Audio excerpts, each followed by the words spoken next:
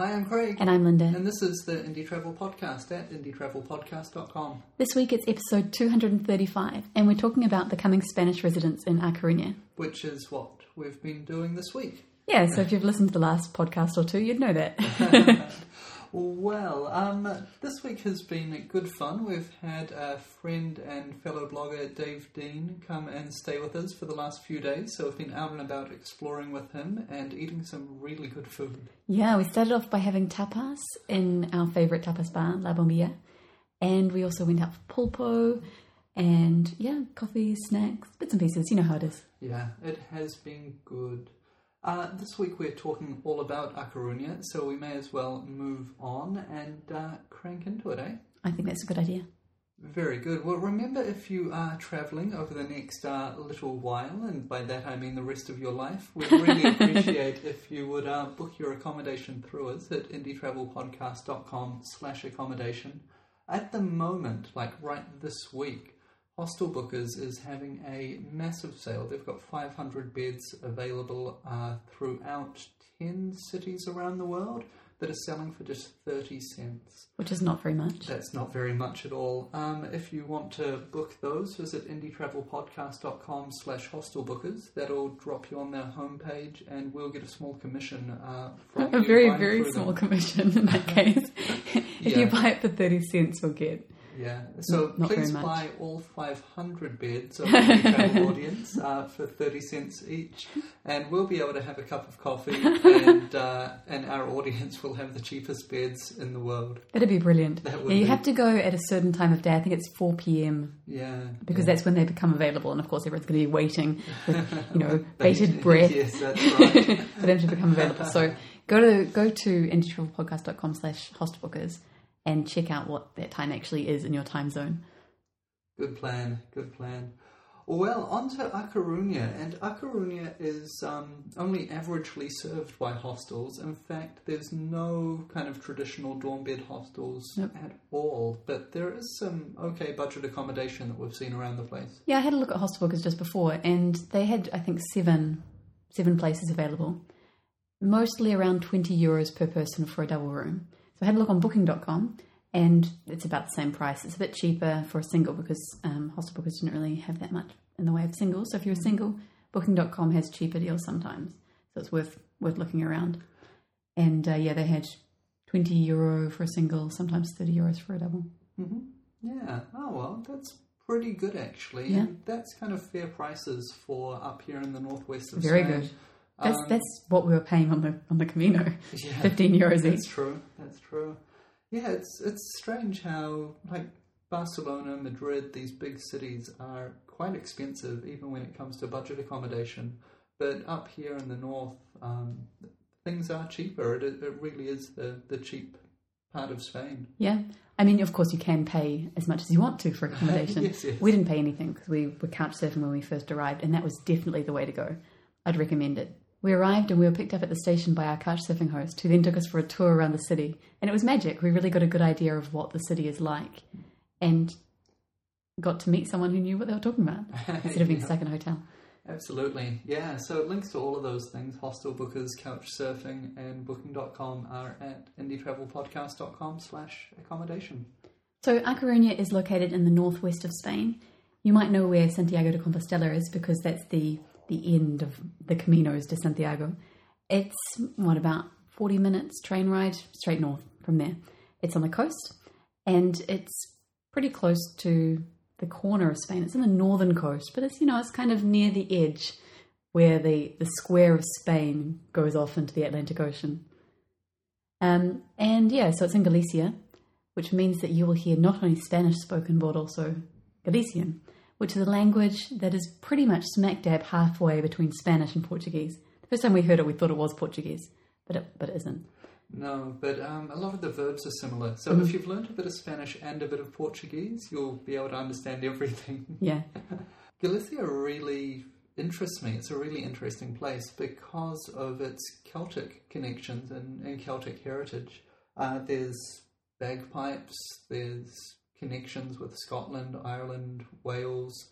not much more, but as well as their connection with Spanish culture.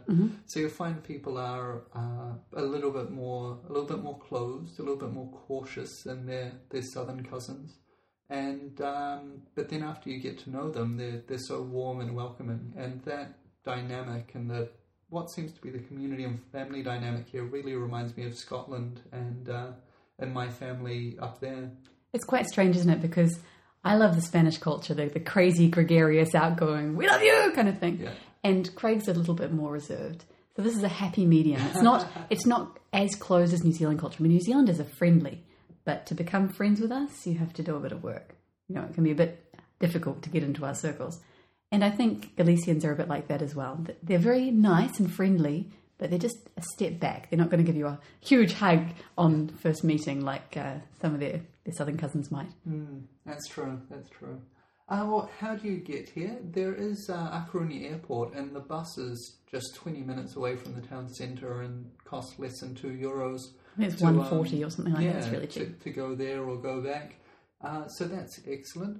There are flights from throughout Europe, but the best or the most useful connection for most people will probably be the one that goes from London Heathrow straight here. Yeah, and most of the other flights actually come from Spain. So you might arrive in La Coruña Airport, but you'd have to do a stopover in Madrid, for example. Yeah, during summer, which is the high tourist time here because of the wonderful beaches and ports, they put on other flights from around Europe. But yeah, at the moment, I think the only international flight's running out of Heathrow, which is good. It's actually can be a really cheap way to get into Spain. Although the buses and trains that you take to go wherever you want after that will obviously add up. But yeah, I paid €70, including all taxes, for a flight up to London, and then the same again to get back again. It's not bad. So it's a cheap way to get down to the continent. If you can't find an appropriate flight into A Coruña, you can also fly into Santiago de Compostela, which is, as we said, 40 minutes train ride away. It receives a lot of international flights, which is strange because it's a much smaller city, but it is quite a popular tourist destination. To get from the airport in Santiago, there's a bus that costs about €2 or €3 that'll take you into the city, and from there you can catch the train up to A Coruña. And that's about another €7, so... €5. €5 for the train? Oh wow, so it's under €10 from airport to the centre of town here. Yeah. Very good. Well, what is it like in A Coruña? A Coruña is lovely, I really like it. It's shaped like a T, and the old town is kind of at one end of the crossbar of the T, and at the other end of the crossbar is an old lighthouse, a Roman lighthouse. It doesn't look Roman because it was remodeled in the 17th century, but it's still Roman. And it definitely looks like a 17th century lighthouse. Yeah, it does. It does. And it's still functioning, so it's the oldest, it's the only functioning Roman lighthouse in the world, which is not surprising. Because it doesn't really look Roman. Yeah. Yes, that constantly blows my mind. That's right. Yeah, so you've got the mainland, you've got this T-shaped peninsula, and in the middle bar, kind of the downstroke of the T, is where the commercial centre is. So that's where the shops and the best restaurants and everything like that are. Luckily, the apartment that we've found is smack bang in the cross of the T. Yeah, so we're perfect. 5 minutes away from the kilometres long white sand beaches on one side, 5 minutes away from the old town and the port, and 5 minutes away from the restaurants and the kind of boutique interesting shops. It's brilliant. And of course, if you follow down the downstroke, you'll get into more residential areas, more industrial areas. There's shopping centres the further out you go. But the further out you go, the more likely you are to have to catch a bus or a taxi or a train or something. The train station is actually further down the downstroke. It's not on the peninsula. So to get into the main part of town, you'd either need to walk for about half an hour or catch a bus. Yeah, I went to catch a bus out to the train station the other day to pick up Dave, and by the time I waited for the bus to come and got on the bus, took about 45 minutes, and I figured that I would have been out of breath a bit quicker. Yeah, the locals say that it's not really worth catching the bus if you've got any energy at all, because it'll take the same amount of time. They're not very keen on the public transport here. They say it's not the best. I mean, there is a good network, but it just doesn't run very regularly. Yeah, it reminds me of Auckland in that way. Yeah. And once again, this is a small seaside city. There's only about 500,000 people living here, I think. 250,000. 250,000? Mm-hmm. Is that all? Yeah. Wow. It's gone down since I last looked. And, so it's very comfortable. It's very relaxed, but you don't get, rapidly running public service, and you don't get kind of a concentration of high-value brands or anything like that. Mm-hmm. It's all a lot more chilled. Yeah. Well, we are in Spain after all. Yeah. Spain is quite chilled. So one thing that you'll notice if you're in Spain is that things shut during the day. So things will open around 9 or 10 o'clock. They'll be open until about 2. And they'll close until about 5 or 6, depending on what time they want to open again. And then they'll be open for the evening as well. Some supermarkets are open all the way through. Gaddis it's a Galician supermarket chain. It's usually open all day, which is great because I always forget. You go out about 3 o'clock and you'll be walking down the street and everything is closed with the roller doors down. You're like, oh my goodness, it's a ghost town. And you remember at 3 o'clock, everyone's at home. So we ended up here kind of by accident, and that's a way that we make a lot of our travel plans. We've done it for Malta, for Perth, and now for here. It's kind of like, we want to stop somewhere for a while. Where are we going to stop? No one I've ever talked to has been here. Let's go there. Yeah, okay, good. That's definitely what we did for Malta. At least with Perth, we did know some people. And here in A Coruña, we knew some people as well, which I think was a major factor. My language exchange partner, Oliva, lives here. And I'd never heard of it before. And I looked on the map and I'm quite close to Santiago. And we were planning on walking the Camino de Santiago. We weren't sure exactly where we were going to go after walking the Camino. We were thinking about the south. And then Craig was like, oh, but I really want to do some surfing. And I don't know, it's going to be too hot. And I said, well, what about A Coruña? Oliva lives there. He said, oh, yeah. And so we decided to go without knowing anything at all. Yeah, we'd been talking about moving to A Coruña for about a month with our close friends. You know, yep, that's the plan. Before I even looked up its Wikipedia entry to actually find out what the place was like. So so we made the decision to come, and then started planning to arrive here, and then started actually looking at what the place was like. Well, we were kind of planning on visiting anyway, so that I could meet Oliva. And we just kind of extended that. And it definitely has worked out well. We've fallen on our feet. Although, some of the bureaucracy around being able to stay here is quite spectacular. Yeah, I think we'll finish this podcast off with talking about how to get residency in Spain, even though it could be a tome all of its own. I think so. You could put out the Encyclopedia Britannica of what paperwork you need to become a resident. But first of all, let's talk about some of the things that we've done so far, and then maybe in 3 months or 4 months when we're looking to leave, we can revisit it and, talk about the highlights. Yeah, well, I suppose people come to A Coruña for its beaches, really beautiful beaches, and they've just had the tractors down on the beach kind of rearranging the sand and digging out the poles so that you can actually hold on as you go down the steps and the showers and things. And there's a beautiful beach. Actually, there's lots of beaches in A Coruña. So we've spent a lot of time walking on the beach. The weather hasn't been perfect. It's been quite cold. It's quite windy here, actually, which is why A Coruña has an interesting architectural style composed of kind of galleries. They're like closed-in balconies. And it's really stunning. It looks amazing. It keeps the wind out. Yeah, I can't remember exactly when, but it was a few hundred years ago. The place was called the City of Crystal, because of the amount of glass they put in was very unusual. But because it has one of the biggest ports in Europe, it had money, and they were able to import and create these big glass plates and put them up all along the houses. Yeah, so I suppose they're quite small ones because you've got the window panes. Yeah. They're quite small panes, but they just look really awesome. But they're big walls. Walls of them, yeah, that's panes. Right. So it's interesting seeing that, and yeah, it goes to show how prosperous it was when shipping was the number one thing. I mean, it's still a prosperous town, but shipping, it's still a huge port, but it's not what it was. Dealing more with cruise ships than cargo, I think, now. So yeah, we've done a lot of walking along the beach. We're hoping the weather will improve, but we're in the north of Spain, where things are a lot colder. I mean, we're still wearing a jumper every day. It's definitely not as warm as the rest of Spain. In the north, it's still kind of spring temperatures, whereas in the south, well, one of our friends posted a picture on Facebook of a thermometer measuring 45 degrees recently. I think it's generally around 25 to 30, but I'm quite glad not to be there. We're in kind of 15 to 20 at the moment, but it's definitely on the way up. Yeah, so there's lots of nice walks. There's the beaches, the Paseo Maritimo, which is a walk around from the old town to the Tower of Hercules and then back in that direction again. And there's also the park Monte San Pedro, which is up on one side of the big city bay.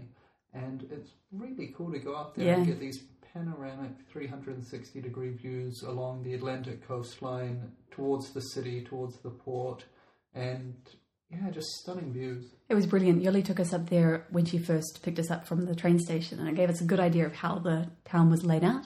And we went up there yesterday with Dave. It was quite different to see it, knowing what everything was. Like, that's the Domus, and there's the tower, and our house is over there, and look, there's Oliva's place. And it was cool. Yeah, it really was.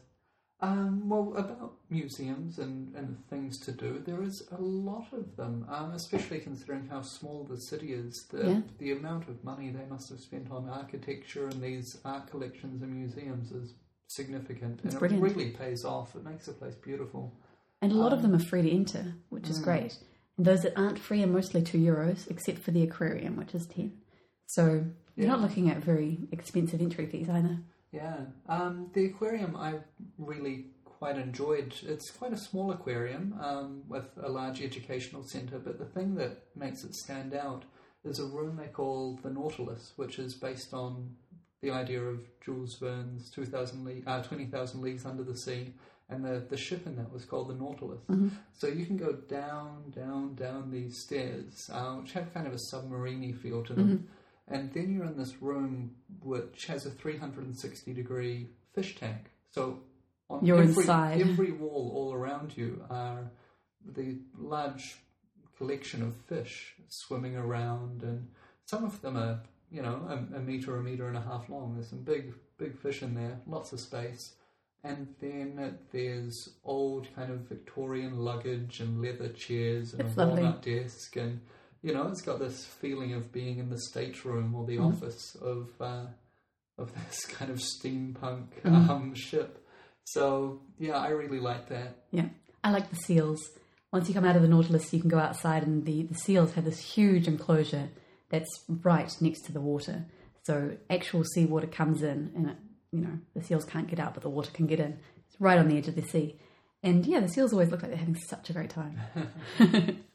The Museo de Bellas Artes, the Fine Art Museum, has an interesting collection of local Galician, Spanish and European art. Mm-hmm. Some from the masters like Monet, and some lesser known stuff. There was a really good Baroque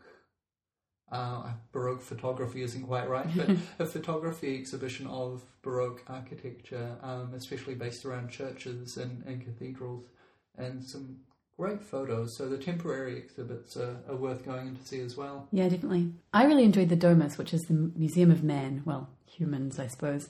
And it's all interactive. You can weigh yourself and measure yourself, see how tall you are, measure your blood pressure, hang from things and see how long you can hang and throw things and see how good your accuracy is. It's fun. And there's exhibits with smell and touch and taste and all sorts of things. And there's a 3D cinema. So you can buy a ticket, I think it costs €2 as well, to go in and watch a 3D movie. The one I saw was all about animals in Africa. I've really enjoyed the food here as well. Galicia is famous for its seafood, and especially octopus, mussels, and other kind of mollusky things rather than fish itself. But you can definitely get fish itself if you want to. And we've had fish in the Menú del Día. One thing that is quite common to do in Spain is go out for lunch for a meal. And you can get a Menú del Día, which is an entree, main, and dessert or coffee for less than €10 usually. I mean, The prices go up to about 20, but generally they're 9 or 10 euros. The 9 to 12 euro ones are normally a very good value for money. The ones that are down around 7 or 8 are sometimes on the skanky side. It's worth paying that extra euro or two to get really good food at a really good price. And then you have a light meal or some tapas or pinchos in the evening around, I don't know, after 10 o'clock. Yeah, we've definitely been changing our eating style. We'll have a light breakfast, a large lunch, a merienda, like a snack, around 4 o'clock, and then dinner at 9. And that seems to be working for us. Yeah, very well. One of the places we went just yesterday, actually, was to a pulperia, an octopus restaurant. And it was on Plaza España, and it was freaking delicious. It was very good. We've had quite a lot of Galician-style octopus, which is octopus which is boiled and then chopped up into little fork-sized pieces. Yeah, they look like coins. Yeah, they take a pair of scissors and just cut up the tentacle until there's no tentacle left. Mm-hmm. And and then they drizzle it with extra virgin olive oil and paprika. And the stuff we had yesterday in the Plaza España at the pulperia was the best. It was fantastic. Another thing that's definitely worth doing is going out for tapas, and there's lots of places you can get tapas. The most famous one is La Bombilla, which is in the centre city, and it's right in the middle of everything. It's always packed, so you kind of have to fight your way to the counter, order, and they've always got the tapas available. They've always got tortilla española, which is an omelette, and usually they've got empanadas, things like milanesa. Sometimes they've got they do a very cool thing, which is a couple of bits of milanesa, which is a thin Wiener Schnitzel, more or less, and then they put that with a couple of fried potato rings, and then a bit of red pepper.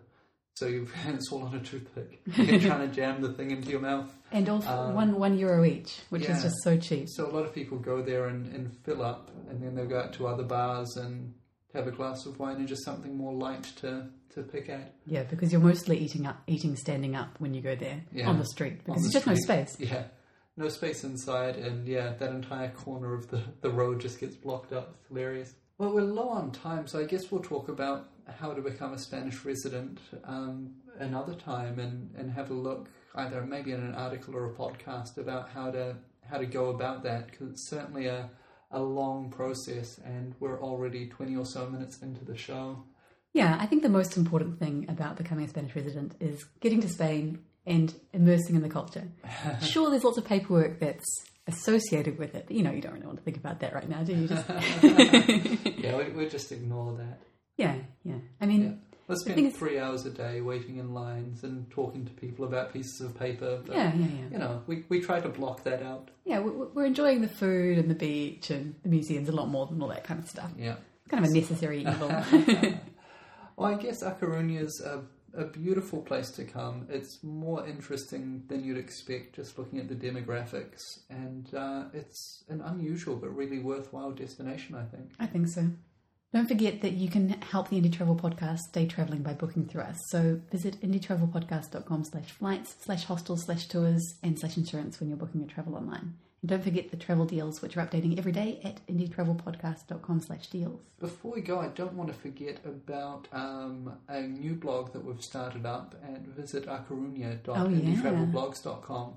And that is going to be it's not going to be a narrative blog. It's going to be about things to do, places to eat, things to see, where to stay as we go along. So it's going to be more of a review and activity style of blog. Yeah.